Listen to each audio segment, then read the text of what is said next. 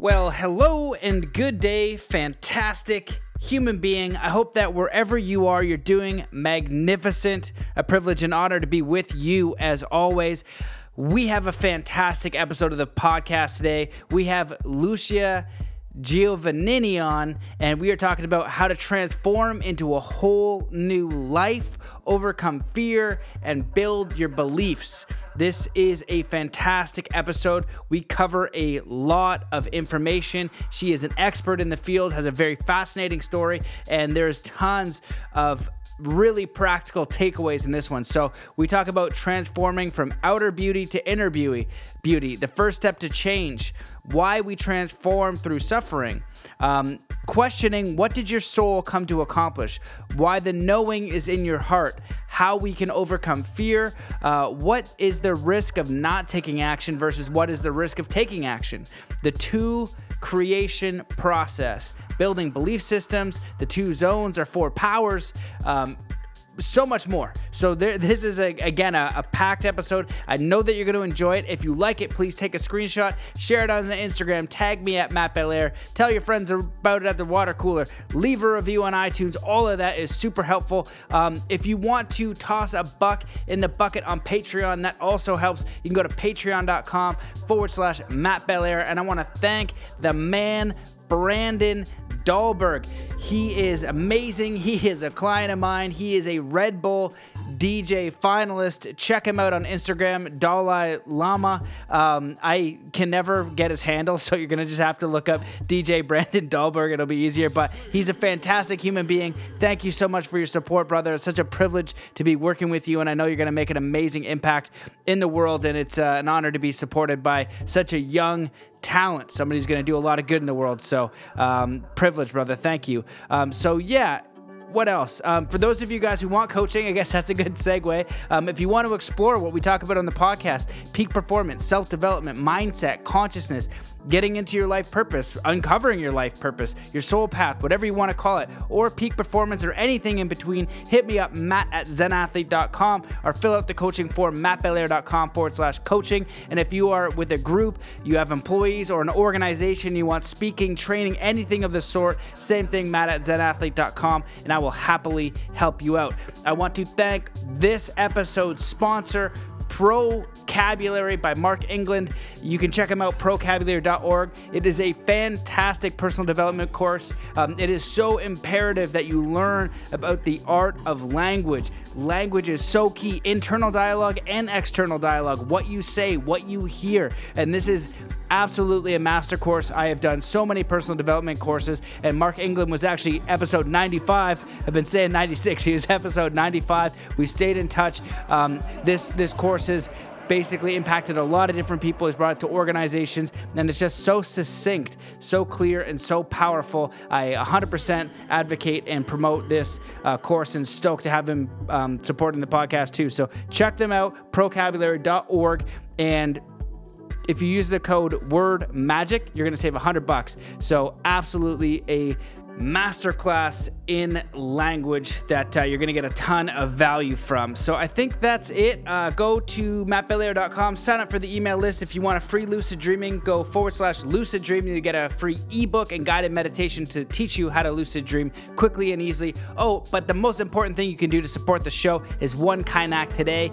Better yet, do 3 kind acts, and even better than that, take the kindness challenge. Get your friends to take the kindness challenge. Let's make kindness go viral. 3 kind acts a day for a week. You'll probably get a universal wink saying, hey, that's how you do it here. I know you're confused, you're growing, you're building just like everybody else, but if you can be kind along the way, you're really, I think, in harmony with nature, the environment, spirit, and all the goodness of the universe. So thank you so much for listening to this episode. I know you're going to enjoy it. Let's get into it. So wherever you are in the world, just stop what you're doing. Take in a deep breath in through your nose. Hold that breath. And now just let it out slowly, filling every cell and every muscle and every fiber of your being with peace, joy, contentment, energy, and ready to take on this incredible episode with Lucia Giovannini.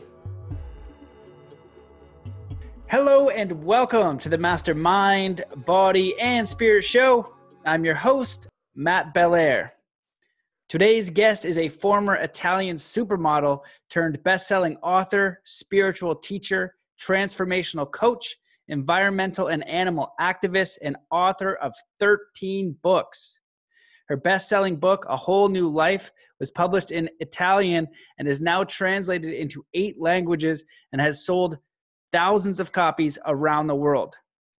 Growing up in Africa, she often caused her parents' hearts to skip a beat when she befriended the wildlife, from lizards to crocodiles. Till this day, she remains a passionate animal rights activist. She is a master firewalker, trainer, an NLP and neurosemantics trainer, and a recognized international life coach. Welcome to the show, Lucia Giovannini. Thank you, Matthew. Thank you. And it's such an honor to be here. Such a pleasure and an honor. I looked at your work. You know, you're doing incredible things. Can you pronounce your name? Because it sounds so much better when you say it. I did my best. I was like, I think I'm close. I'm in the neighborhood. You are super good in pronouncing my name, actually. It's Lucia Giovannini. That's the Italian pronunciation. Okay, good. Yeah, whenever you say it, it sounds a lot better. But you're in Italy. You said you spend your time in Italy and also Bali and Thailand. You're doing a lot of workshops. You're doing a lot of great work. So why don't you just start with a little bit of a background about who you are, what you're doing, how you got into what you're doing today? Yeah. So it's around 25 years I've been doing this work. So what I do is, apart from writing books, is I lead retreats and workshops for people and also for companies. And all my work is around change, transformational change, which means a change for the better, basically. We could also call it healing in another, if we want to use another word, where we change is something better, deeper, a better version of ourselves, more aligned to our souls than where we started from. And I'm very passionate, of course, about this. And of course, A Whole New Life, which is the base of my method, encapsulates all the teachings. And of course, also the other books, except that they are just in Italian and some other languages, but not English yet. And so what I do, I try to empower people to create a better life for themselves and also for all the sentient beings, for all the other beings that share this planet with us, meaning animals, nature. And I think that there's so much suffering in this planet at all levels. Human beings, but also other forms of life. And so unnecessary suffering. Because of course, some challenges in life, it's normal, it's part of life. But a lot of suffering is totally self-induced or induced by, human beings to nature, to animals, and it's totally unnecessary.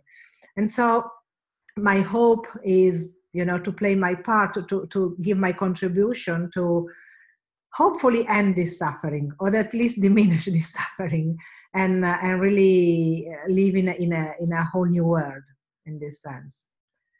And so I've not been doing this work forever, because I started out as a model, so totally different domain. And I did that for quite a long time. And of course, up to a moment where I felt it was not my path anymore. It was all about, external beauty. And I discovered I'm more interested in inner beauty. So that's where I made my big shift, which was not easy at that time, of course. I let go of everything, my career. I had established 2 companies in the fashion industry, thinking that would be my future. A school for models, an agency for models. And so, I thought, okay, this will be my future when I will stop modeling. And instead, in the middle of all that, I found out, no, this is not my path. And it was difficult because, letting go of everything, letting go of financial security, letting go of a career, it's not easy, especially in a moment. I'm talking about 25 years ago, where in Italy, nobody knew what coaching was. because I've also have a background in psychology and counseling, but my real the core of my work is more on coaching.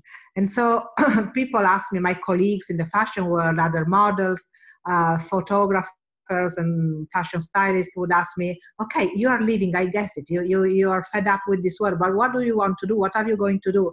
And I used to say, I want to be a coach. I want to help people with coaching. And they said, oh, you're going to work in a gym?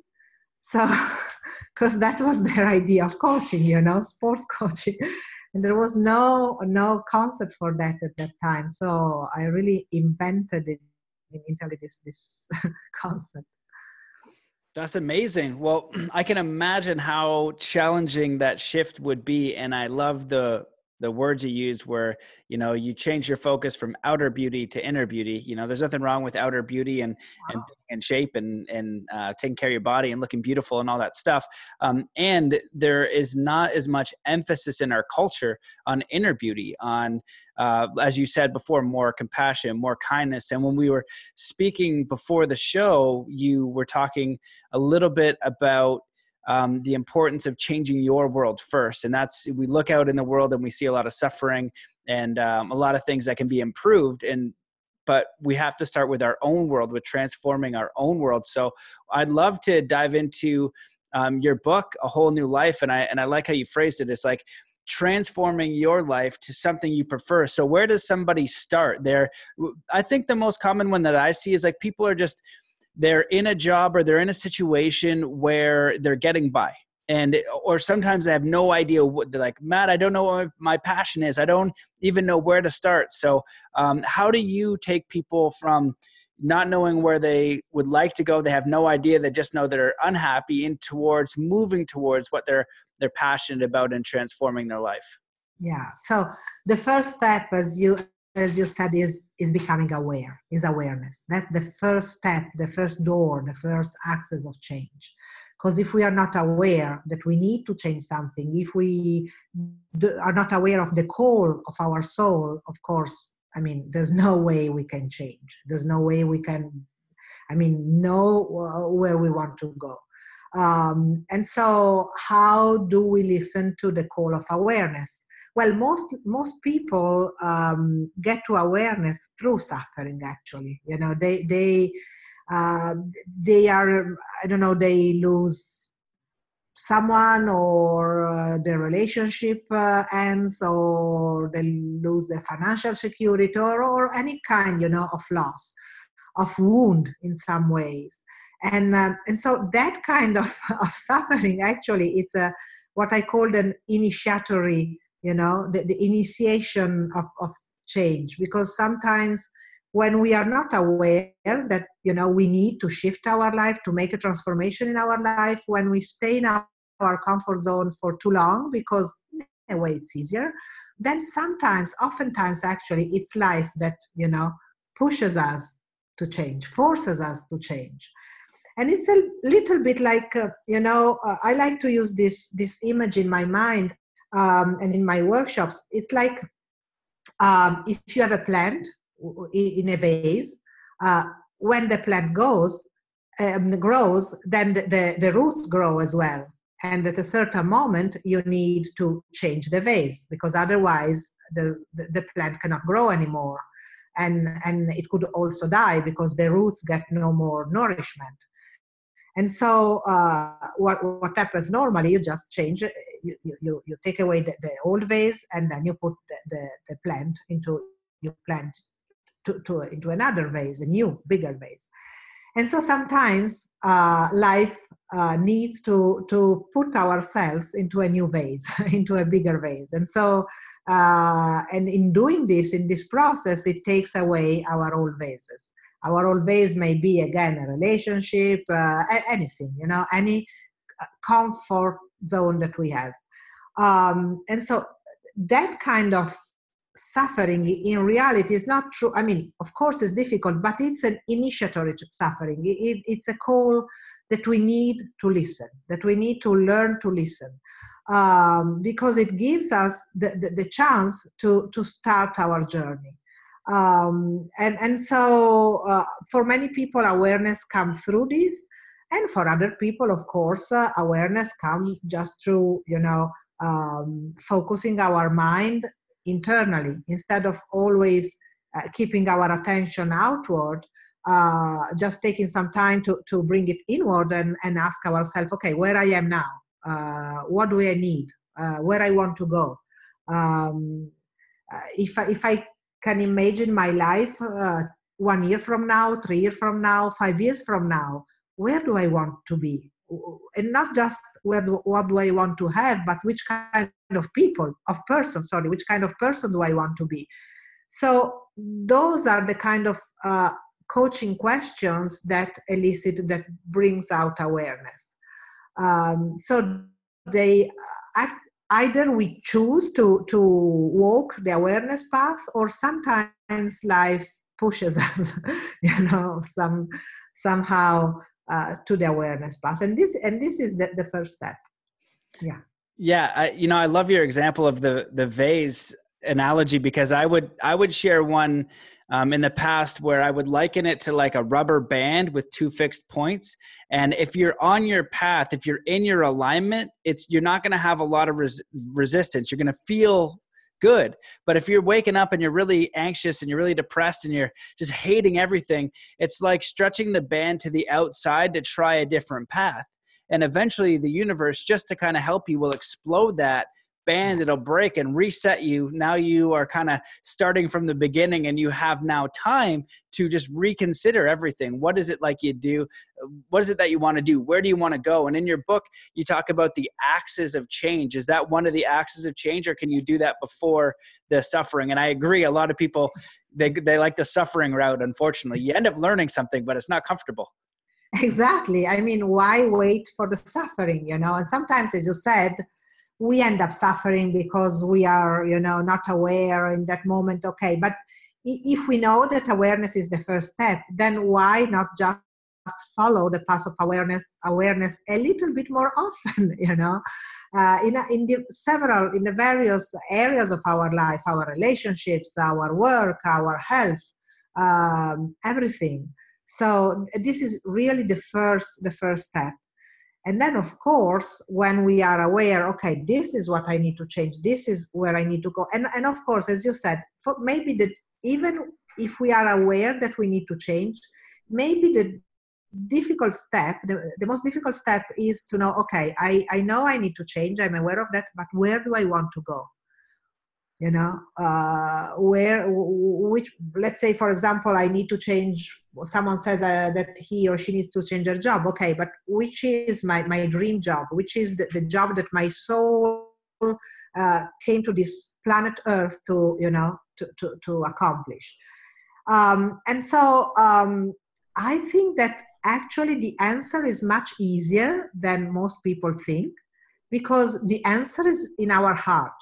So, and it has to do with what we love most, what we used to dream of when we were children, for example, what we are most passionate about, what makes our heart beat, our eyes go brighter, where our talents are most, where we are most in a flow state.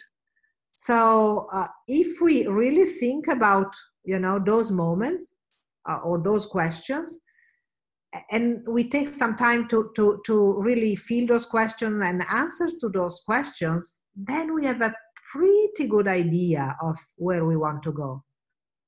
Another example that I love to make is, if you imagine you win a fantastic holiday on an island. 7-star hotel, that island has everything. Mountain, fantastic ocean, everything you love, okay? And you can bring with you the people you love. And the only thing is that you have to stay there for a whole year, but you get even paid to be there. So no problem. But on one condition, you have to read at least 100 books, but only on one subject. What would that subject be? Because, of course, if you need to read 100 books, is that you will be spending a lot of time reading on 1 year. So only one subject. What is the subject that most gets you passionate about? So, already answering those kind of questions, I think people can get an idea. And then, of course, what I also found out is that most people say, I don't know what I really want. But in reality, deep down in their heart, they know. They are just scared. They just think it's too much, it's too far, it's a step, it's a too big of a step, it's an unreachable goal. I will never make it. And so they block the dream. But in their heart, they know. At least that's my experience. I don't know if it has been your experience as well.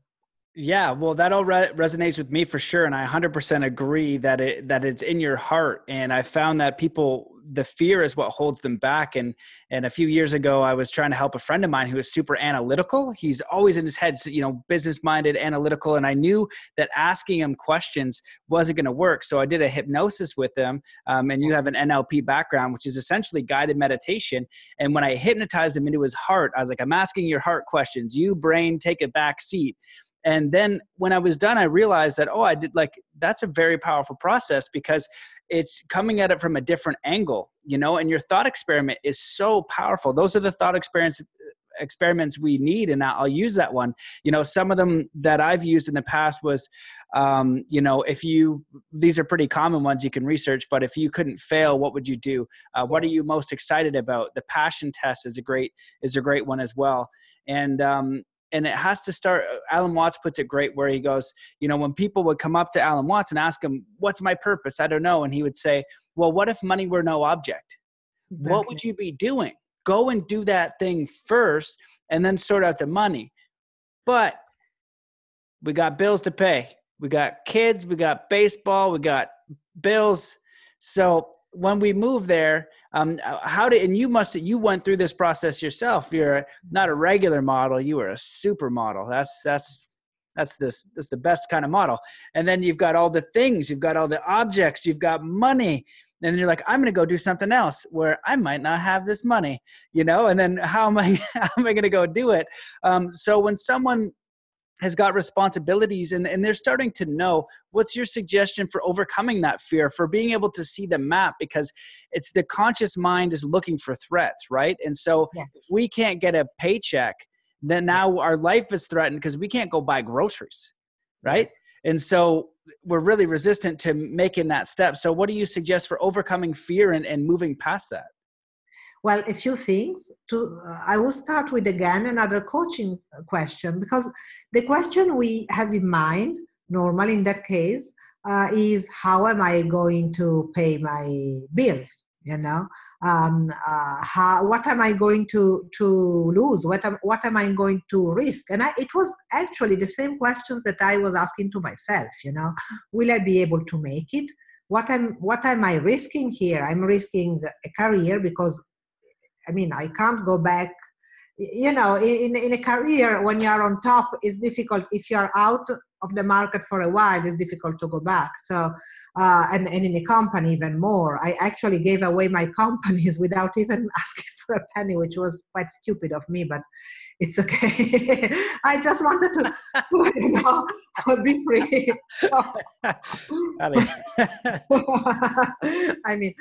But yeah, and one company was together with my ex-husband who was, I was also getting divorced together with all that. So I felt so guilty, and he was an ex-model as well.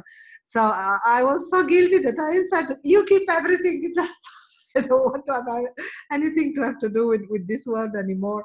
I want to be free to do my thing. So, it was not very smart, but okay. And so the question I remember I used to ask myself is, what am I risking here? What are the risks in this, in this transition, in this change? And of course, I didn't have children, so it was in a way a little bit easier, because I said, okay, the worst thing, because the other thing is, what is the worst thing that can happen? The worst thing that can happen is, I don't know, I will take a sleeping bag and sleep under a bridge. If I don't have any money, I won't die anyway, so I will find something. So, but all these kind of questions that come natural, but they focus, they keep our focus on what's the risk. But there is another very, very important question that we never ask ourselves. And that question was actually what helped me to make the transition, to take the decision. And it is, what are the risks in staying in this situation? What am I risking if I don't let go of this situation, if I don't jump, if I don't make the transition? And to me, it was, I'm going to stay in a marriage where, everything on the outside is perfect, but internally, I'm unhappy. Even if it was a good guy, fantastic, but we were not on the same page. We were not, I was meditating, he was watching TV, totally different level. I'm going to risk being in a job that I don't feel passionate about anymore. So my passion, meaning my energy, will slowly go down and down and down and down until I depress my energy, which means becoming depressed. So this is what I'm going to risk. If I see myself in this situation, in this job, in this marriage for 10 years, 20 years, what am I risking here? And so what is the cost, What is the cost of leaving, but also what is the cost of staying? So this question is what actually propelled me, pushed me to jump. And this, of course, is part of the decision acts, the decision phase. Because when we decide, the word decide comes from Latin, and it's decidere in Latin, which means reside, cut, cut the old. And so we need a strong push, a strong motivation, which is the other phase between the awareness and the decision. So we need a strong motivation to get to the decision. And I found in my personal experience that this question was really a big motivator for me. That's beautiful. Yeah, a lot of people don't talk about that. What is the cost of staying? What will it cost you to stay where you are? And on the flip side of that one, I like to just invite people to consider, how powerful you are. You said, what is the worst thing that can happen? And I've literally done this thought experiment many times where I'm like, all right, do I keep going down this road? What's the worst that could happen? I was like, well, I might be homeless, but my parents will probably let me live in their house. I was like, it's not ideal to do at 30 years old, but I feel like I'm contributing. It feels like it's aligned. And I know if I keep trying and adjusting and moving towards it, it's got to work out eventually. It might not. But for me to just go take the safe route doesn't feel, it doesn't feel right. It doesn't feel like I'm being honest with myself. I think we sell ourselves short with what we're capable of. It's all like a personal test. It's like, realize how amazing you are, what you're connected to, and the power you have. But every single person that I've ever met that is living a life that I feel is powerful and aligned, not envious, but I'm like, that's good. They've got it together. They had to make the step in their own way. They had to kind of overcome that obstacle, that fear, that transition, no matter what it was that they had to let go of. They had to do it in their own way. I haven't seen anybody who didn't really get that test. And when you move in that way, that's when you get a sense and an understanding for real of how spirit works, because you watch things happen and you see yourself taken care of. And even when things go bad and people get through that and they're able to move through it, they end up catching the lesson a little bit later. So I think that's a really important thing to understand, is like, what's the risk of staying? What's the cost of staying? And so if we are out in the world and we're thinking about what we're passionate about, what really lights us up, what would we read 100 books in a year about? What would we do if we couldn't fail? And we're starting to map it out. I think that over time it gets refined. What are some of those tools for motivation and transformation? In your book, you have a whole chapter on it, tools for transformation. So what are the best tools that you found to begin to execute on refining this vision, creating the vision? And I think that's a big part of it too. When you're clear, like when I work with a extreme sports athlete, it's just like, it's a trick or a competition. So it's so finite.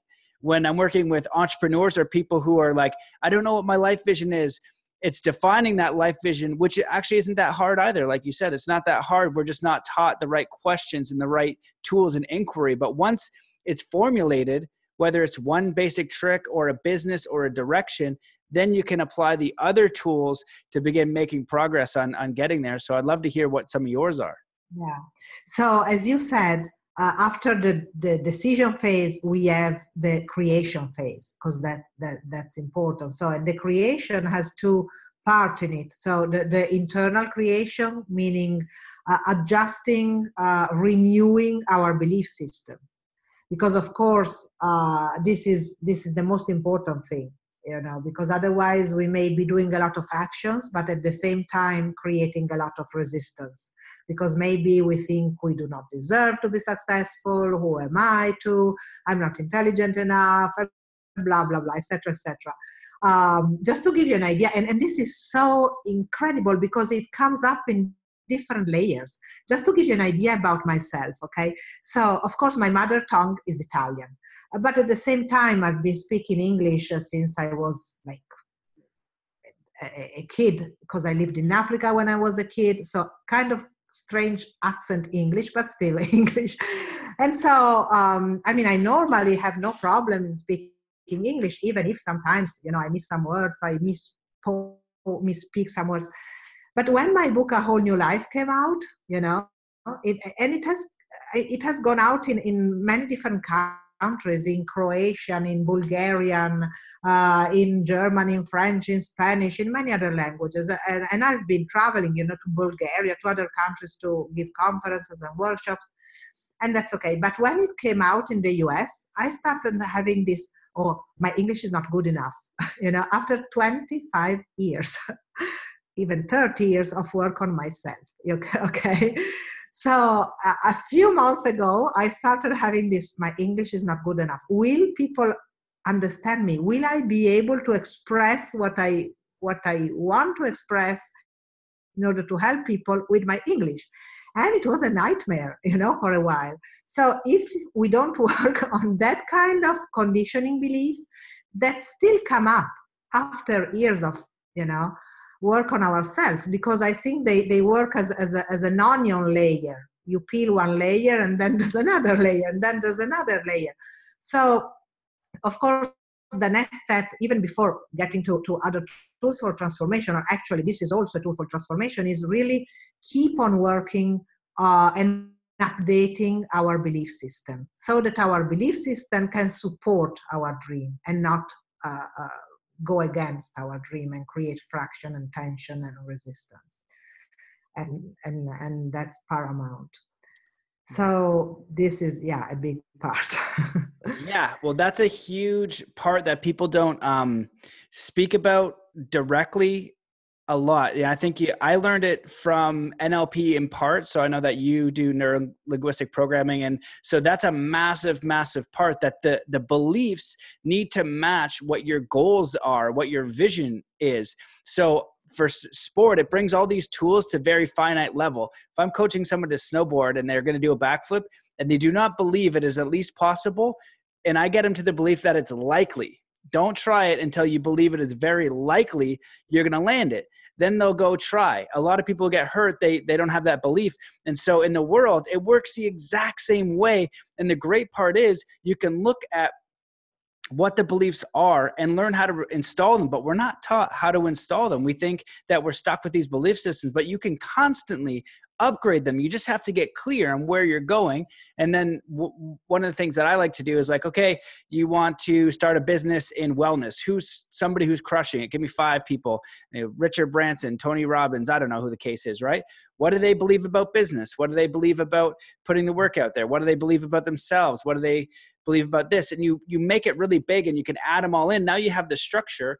Then you use a simple hypnosis or affirmations or visualization or techniques like that to install it. So that way you're moving toward your goals and you're not self-sabotaging. And this is the reason why so many pro athletes and people who make a lot of money, they end up losing it all because they keep that same level of consciousness as poverty consciousness or whatever the case is. They don't upgrade their way of being and their view of the world with their new circumstances. So what are some things that you like to do? There's so many questions I want to ask you, but what are some things that you like to do to help them install those beliefs? And there's a couple chapters in there I definitely want you to talk about, which is building the vision. I think is super important. And this might come in as well as like the frames of mind. Cause I could say for me personally, sometimes I'm frustrated, and I'm like, I'll do the work and I'm like, all right, I'm doing all this work, but then I'm still getting this result or I'm getting upset over here. So it's not perfect, but how do you go about the frames of mind and building the vision? Yeah, so let's start with the frames of mind, because as you said, we need to upgrade our belief system to the level of our goals. Otherwise, result is we go backward. Result is resistance. Result is a lot of effort with very few results. Just to give you an idea, when I made this transition and I started giving workshops, and at that time I used to do also a lot of one-on-one coaching sessions. But still inside there was this thing like, oh, I feel guilty. I had it all, I also had this belief, and I don't know if this is a very Italian cultural thing, like you need to suffer. You need to, earning money does not come easy. We have a saying that says money does not grow on trees. So meaning you can't expect to do what you love and earn money from that and just like that. No, you need to do something you don't like, work hard, and then you can, sweat your way to earning money. And so I don't know if it's just Italian or you have it also in the States. I mean. Oh yeah, it's common. I've heard that one before for sure. Yeah. So since I had those beliefs, yes, I had clients. I started earning money, but for one reason or another, I would end up spending all the money that I had earned in 1 month. It would go away some ways. One time they stole my car. One time I put gasoline instead of diesel in the tank in my car, so I had to have it all cleaned, and it cost a lot of money. Another time they stole my suitcase full of clothes, good designer clothing in the train, etc., etc. So it was incredible, but every month for a few months this would happen, and it was the exact amount of money. So interesting, okay? At that point, it was when I realized, okay, I need to shift, my internal beliefs. And so frames of mind are what keeps our beliefs in place. Because of course, you may have a thought, but it doesn't necessarily become a belief unless you say yes to the thought. I may think my English is not good enough. Okay, but if I think it just once, it's okay. I mean, it's a thought. How many thoughts do I have? But if I start saying, you see, I stumbled on that word, so it's true that my English is not good enough. Maybe that word I mispronounced. So yes, it's true that my English is not good enough. So I start framing that thought and keeping it in my mind and making it bigger and bigger and bigger, and making a neuronal pathway, that neuronal pathway, stronger and stronger. And so, of course, what I need to do is I need to change that frame of mind. And so how to change frames of mind? Of course, affirmations is hypnosis. Affirmations with hypnosis is very good.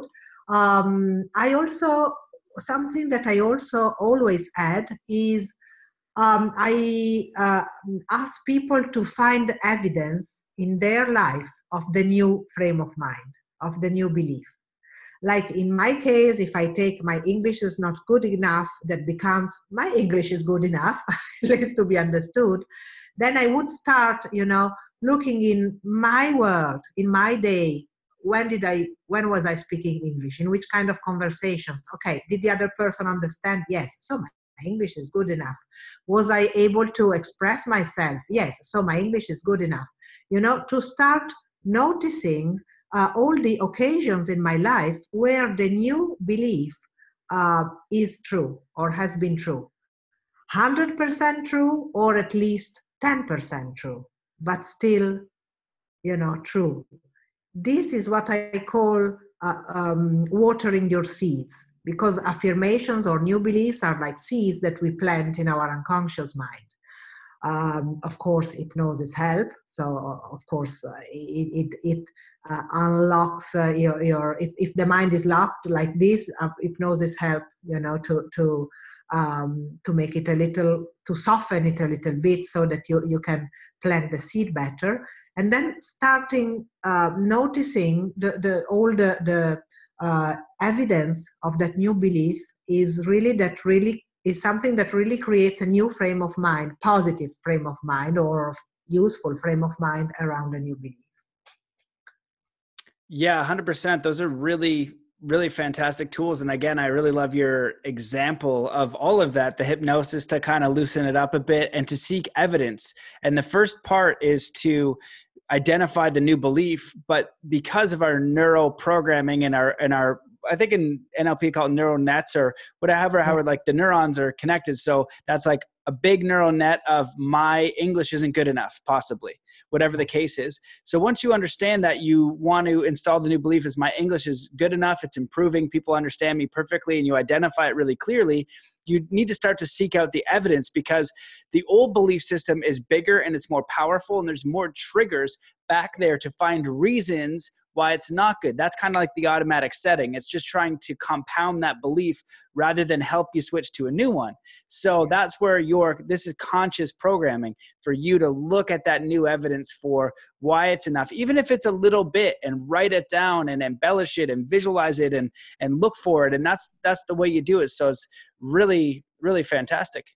Yeah, actually, I would also advise people to every day, maybe at night before falling asleep, keep a little diary where they write at least 5 times during the day where the new belief was true, even 10%, okay, even 1%, because at the beginning it may be even 1%, maybe my whole conversation was not so good in English, was not so perfect, but a sentence was clear, came out well. Okay, that's the beginning, and I can improve. But normally what I found is that, we judge ourselves much worse than what we actually are.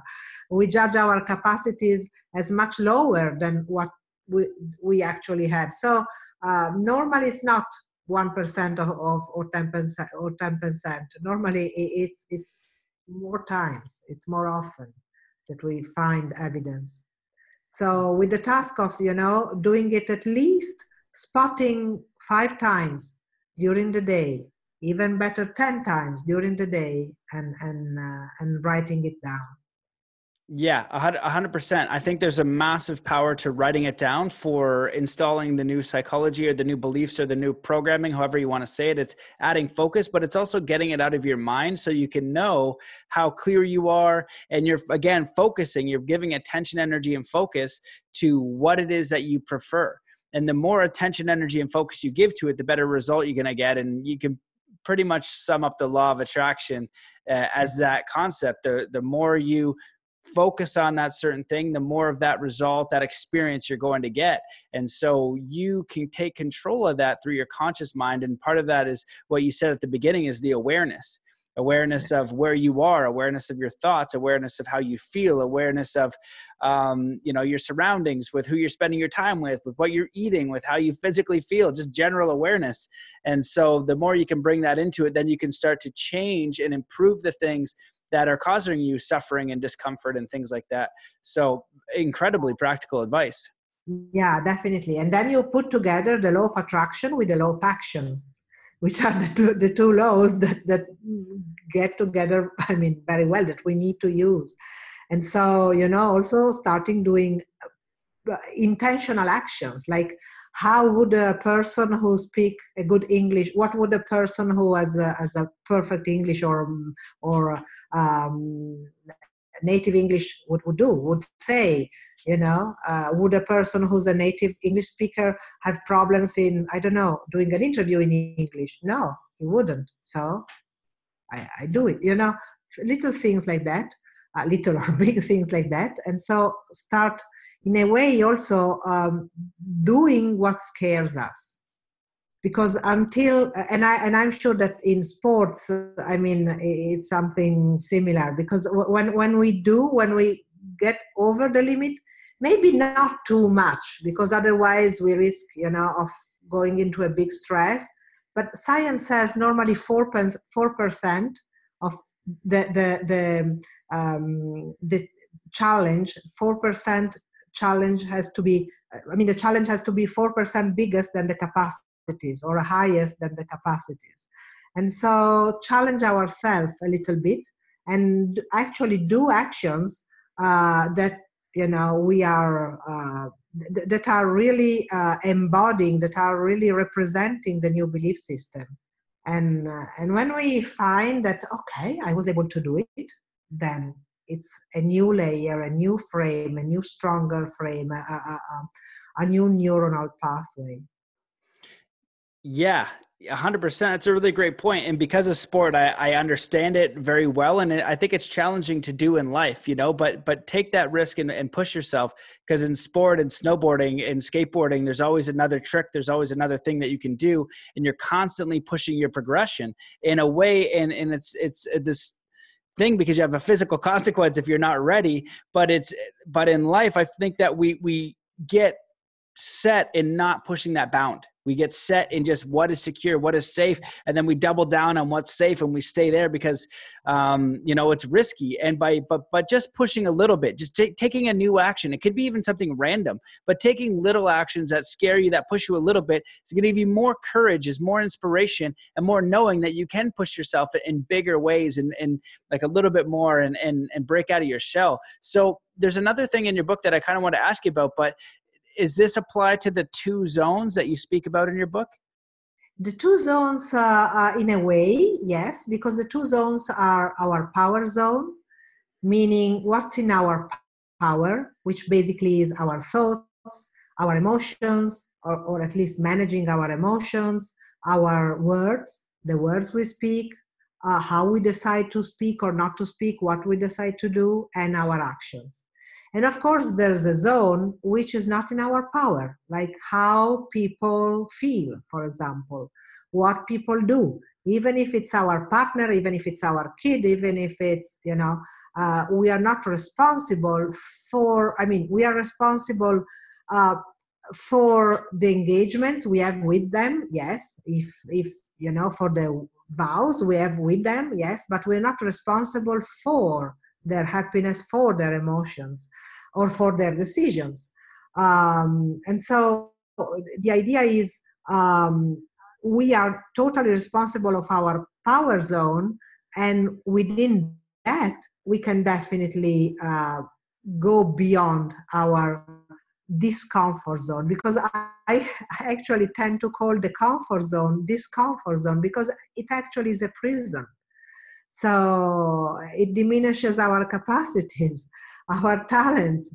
And so we feel safe, but in actuality, we are not safe there, because magic happens outside our comfort zone. Transformation happens outside.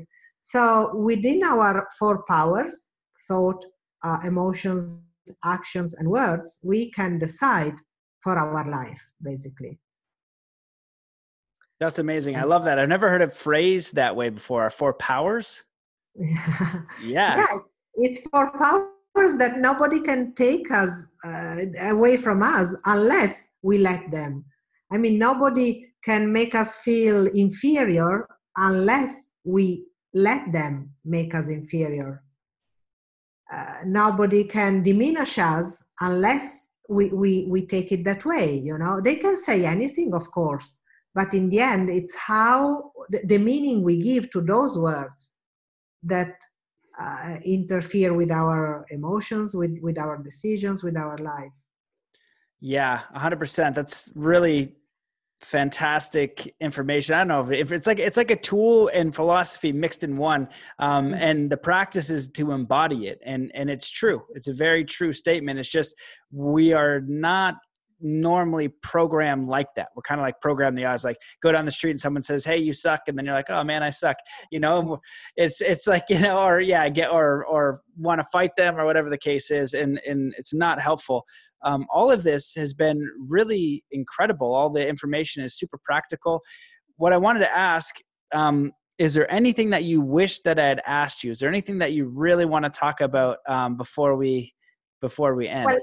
Well, we touched on the tools for transformation, and there are many tools for transformation. So, I mean, we could do another full podcast on the tools for transformation. But one in particular, I would like to talk a little bit about, which is nutrition. Because, of course, the way we eat interferes with our life. The way we eat is the way we become, definitely. So we normally are not raised, we are not, I think we normally don't have enough information about food and about the effects of nutrition. And so the way we are normally raised is you eat a little bit of everything, or you eat until you're full, or you don't. I mean, normally we pay more attention to which kind of fuel we put in our car than which kind of fuel we put in our body. And it makes it's a nonsense. On various levels. First level, because what we eat can give us energy or can take energy away from us. What we eat can bring us happiness and bliss and peace, or can bring us anxiety. And I'm talking, and I mean, it's no secret that I'm a vegan activist and a plant-based diet, very, active in vegan diet arena. But I mean, first of all, it's because I love animals so much. I've always done since I was a little child. Because I think that they have no words and no power to defend themselves, no money. And so in a way, it's like, taking advantage of a child who's defenseless, and animals are the same. And yet they trust us. So it's really horrible what we are doing to animals. But apart from that, even, if we just look at the topic from just a psychological point of view, animals, when they are brought to the slaughterhouse, they feel it. They know that they are going to be slaughtered. They tremble. They pee on themselves because of the fear. They see their friends slaughtered in front of them. And so they are full of adrenaline and cortisol, which are the hormones of stress. And when we eat meat, any kind of meat, we actually energetically eat those hormones and eat that kind of energy. So I think that we have enough cortisol and adrenaline, we have enough stress, we have enough anxiety on our own in this society without needing to take on anxiety from other species. So to me, it's a no-brainer. And on the other side, by eating veggies and fruit, possibly organic, possibly local, we fill ourselves with light, because that's what is, full light and nutrients from Mother Earth. So, which is the more compassionate, more kind, the more spiritual way to eat. And it really makes a difference in our state of mind, in our energy. Yeah, I 100% agree with that, because I've done a lot of different experimenting with food. I'm not a vegetarian now, but I was one for 2 years. And within that, I did vegan. Now I eat meat occasionally, not the way that I used to. But I remember hearing that like the animals take on our well, they're afraid. And so there's definitely a big problem with factory farming. And when we're talking about self-improvement mindset and things like that, diet is massive. And I highly recommend people take a test and to see which foods work for them and which don't. Because you know, I know some vegan people who did it and they actually got ill, but it doesn't mean that it's not the right way or the wrong way. It means it didn't work for them. But I know a lot of people who went vegan and it transformed everything. But we all have to find our balance, and that comes from nutrition. You know, certain people just need certain things in their diet, but it's not something that we're really looking at and analyzing. Like, you could probably speak on this a little bit better, but you know, a lot of people who eat meat, they're eating like McDonald's and they're eating just crap, and they're not even responsible. You know, Joe Rogan talks about hunting and, you know, at first I was like, oh man, I don't know about hunting. But then like his point of view is like, okay, cool. Like my biggest thing is the empathy of the animal. That's my biggest one. And I've actually had many in-depth conversations with my Native American elder friend, David Lombear Senepas, about meat. And I was like, how can you and Clifford talk about like compassion on the planet, but eat meat? And in their culture, it's a different thing. There's like a reverence, and there's like, we need this, you know, we need this, but factory farming is not this, you know, that's a different thing. And so if we look at what we're eating and really be conscious of it, start to explore that, and adding in my friend Adam Hart, I think it was episode 6. He transformed his life through food, no energy, out of shape, all this different stuff. And he's like, the biggest thing that I learned was adding seeds and nuts. So everything he eats, he puts seeds and nuts in there, and understanding nutrition.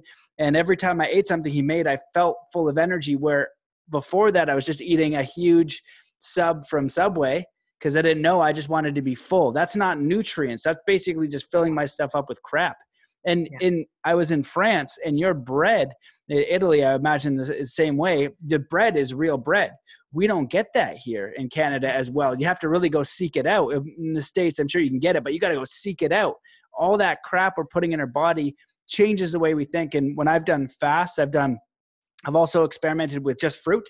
And I wanted to see how that felt. I wanted to see how fasting felt. I wanted to see these things. And I notice, and if you listen to people who have the experiences, they have clear states of mind.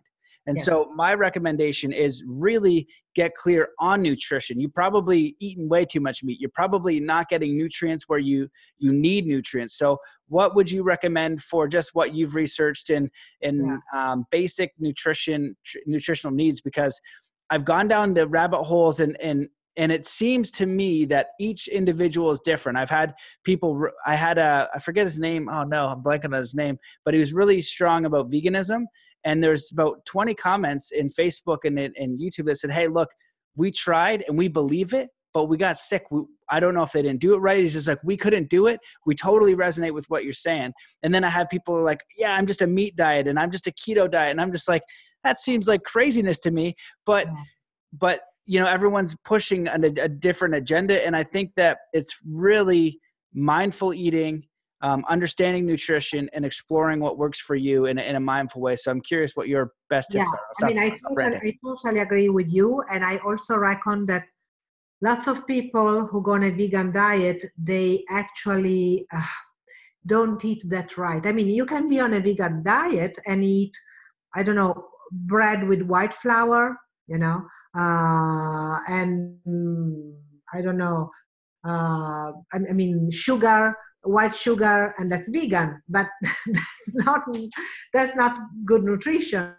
So lots of pasta, for example, in Italy, we have pasta, but you can't eat pasta lunch and dinner. Of course, it's healthy if you eat just a little bit of it, and if you eat whole wheat pasta, maybe, or spelt pasta, and a little portion, not, you know, if you have big dishes of pasta twice a day, and that's vegan. Pasta with tomato sauce, that's vegan, but that's not right, you know. So of course there's a lot of disinformation around that. So I totally agree with you. Do your research and also experiment. And I mean, in general, we eat too much. In general, that's the truth. I mean, unless of course you do a lot of sports and maybe you burn a lot of calories, and that's a different, I don't know, because I mean, I do yoga, but I'm not I'm not in an age, it's not maybe an age, but I used to do more sports when I was younger. Now I swim, I walk, I do yoga. So it's not, high burning, definitely high burning sports. So maybe you should do lots of sports, you need to eat more. But in general, as I mean, in our culture, we eat too much. So that means that the energy that our system needs to digest gets taken away from our focus, from our mind, from our goals. And so that's already the first step, yeah, and in general, of course, I mean, at least a good portion of fruits and veggies, and especially normally, what I found is that it's better to start with fruits and veggies and then the rest, because we tend to digest in layers. And so things that are lighter to digest is better to eat them first, also because you fill up with those and then you eat less of the rest. So even, being more mindful and just noticing your body, how is your energy after eating? Is it stable? Is it going down? Do you have like those spikes? Sugar, sugary things that you need, you crave sugar or not? And also with food, there's another very interesting process, because lots of time we psycho-eat. So we eat for psychological reasons, because we need to fill ourselves with emotions, or we are bored, or we need some instant gratification, or thousands of other reasons. We feel lonely and then we eat. But in reality, we should eat when we're hungry, not psycho-eat, So we should, okay, the question could be, okay, what to do then? Maybe if we just ask ourselves, okay, why am I eating? Am I really hungry, or what am I feeling right now? Am I feeling alone, tired, or what do I need? Because maybe it's not food. Maybe it's a good massage. Maybe it's a good chat with a friend. Maybe it's something else. It's rest. Maybe it's a walk. Maybe it's a good book. Maybe it's listen to some music. And then we nourish our soul with those activities rather than nourish our body with food, with especially junk food.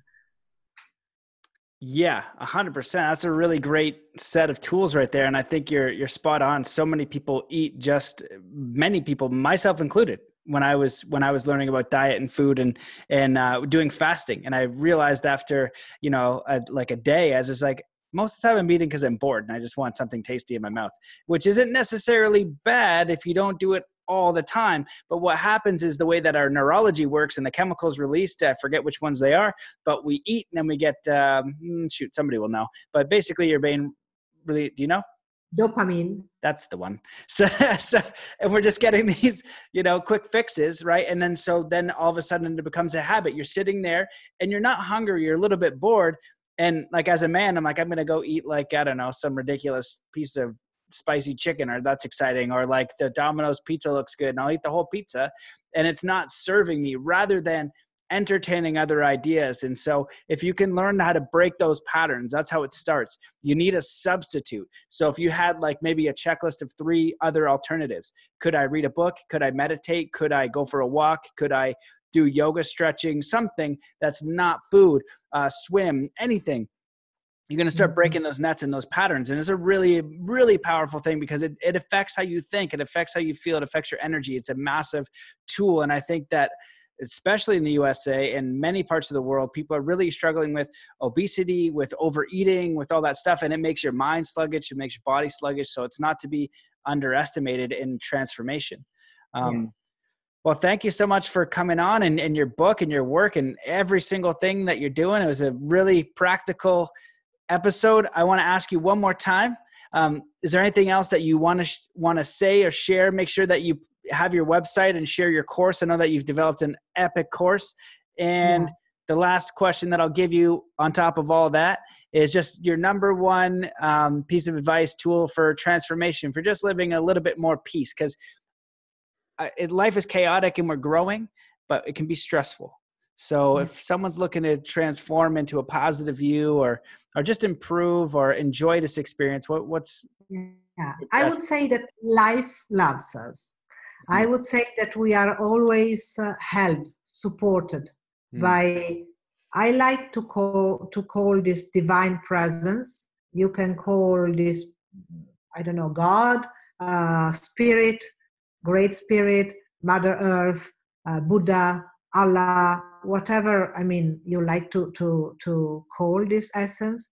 But we are always held by the divine, and so we can relax in this hug, in this being held. So life loves us. Yeah. And remembering this helps us not to fall into the traps of the mind, not to go into anxiety, etc., or fear, etc., and to listen to our soul, because otherwise we risk to do choices out of fear instead of choices out of love, and it's a pity, because when we do choices out of love, then our life totally transforms. Beautiful. I love that. And so where can people find more about you and your course? And I think you have a discount code we're going to link up. Yes. So my website, which is www.luciagiovannini.com, LuciaGiovannini.com. And there is a course there called A Whole New Life online course. It's on the top of the website. There is a button, and if you click on the A Whole New Life online course, you can see all the description of the course, and you have a $100 discount with the promo code that you will find in my bio. And so, yes, and it's a course about change. It's a course that I purposely did and put together to help people to go through change in their life, any kind of change you want to create. Beautiful. Awesome. Well, when you get me that code, I'm going to link it up in the YouTube description, in the bio. So if you're hearing this podcast, you will find that link. I invite people to check it out. You've worked with a lot of people. Your book is very sound and it's very practical. Whenever I'm doing research on personal development, self-improvement, I need a tool. I need something practical. And you've provided all those with a deep level of knowledge. So thank you for your work, for what you're doing, for your book, for the courage to transform your own life and leave security and supermodel stardom to whoever that was, to contributing and creating a meaningful life by your standards. So thank you so much for coming on the show and for what you're doing. Thank you, Matthew, for inviting me, and thank you for the awesome work you're doing. I appreciate it. See you guys. Thanks so much for watching. Bye. There you have it, the absolutely phenomenal Lucia Giovannini. I hope that you enjoyed the episode, that you learned a lot. I know that I did. Such practical wisdom, very inspiring, and very knowledgeable, things that you can actually take home, that you can apply. So I hope that you enjoyed it. If you liked it, please take a screenshot, share it on your Instagram, tag me at Matt Belair, share on Facebook. You can leave a review on iTunes. That's super helpful. You can toss a buck in the bucket on Patreon. Go to patreon.com/Matt Belair. Just something that you don't even think about. $1 is totally fine. It helps immensely if a small percentage of the listeners just toss a buck in to keep this thing going, because it is funded by the people currently, and need to figure out funds other places too, so I can work really hard on this and continue bringing these incredible guests to you. So support is appreciated. I want to thank my podcast sponsor and partner, Procabulary.org. It is a masterclass in language, and I highly recommend that you take it. I do a ton of personal development courses. I don't even read what they give me here sometimes, but check out episode 95 with Mark England, and this course will teach you everything that you need to know about the power of language and how to massively improve your life. So check them out, Procabulary.org, and use the checkout code WORDMAGIC to save yourself $100. But what you're going to learn is going to be absolutely invaluable. So check them out. Do a kind act today. It's the best thing you can do to support the show. leave a review in iTunes. I think I said that. If you're interested in coaching, mattbelair.com/coaching. And I got to run. I'm getting ready to do some traveling. Headed out to Maine for David Lonebear Senepass's wedding. It's a very exciting weekend. It's going to be quite a mix of cultures, but very excited to go down and support him and Jacqueline Willette. It's going to be a fantastic weekend. So, tons of love to you. Thank you for listening to this show. I appreciate you. If you are hearing this right now, I am sending you a big hug, my energy, my support, my well wishes, and thanks and gratitude. So, let's close this up by coming to a state of peace and coherence. Wherever you are in the world, just stop what you're doing. Take in a deep breath in through your nose. Hold that breath. And just let it out very slowly, filling every cell and every muscle and every fiber of your brain with peace, joy, contentment. And I'm sending you all of my love, compassion, energy, well wishes, support, gratitude. Thank you so much for listening, and we will see you in the next episode.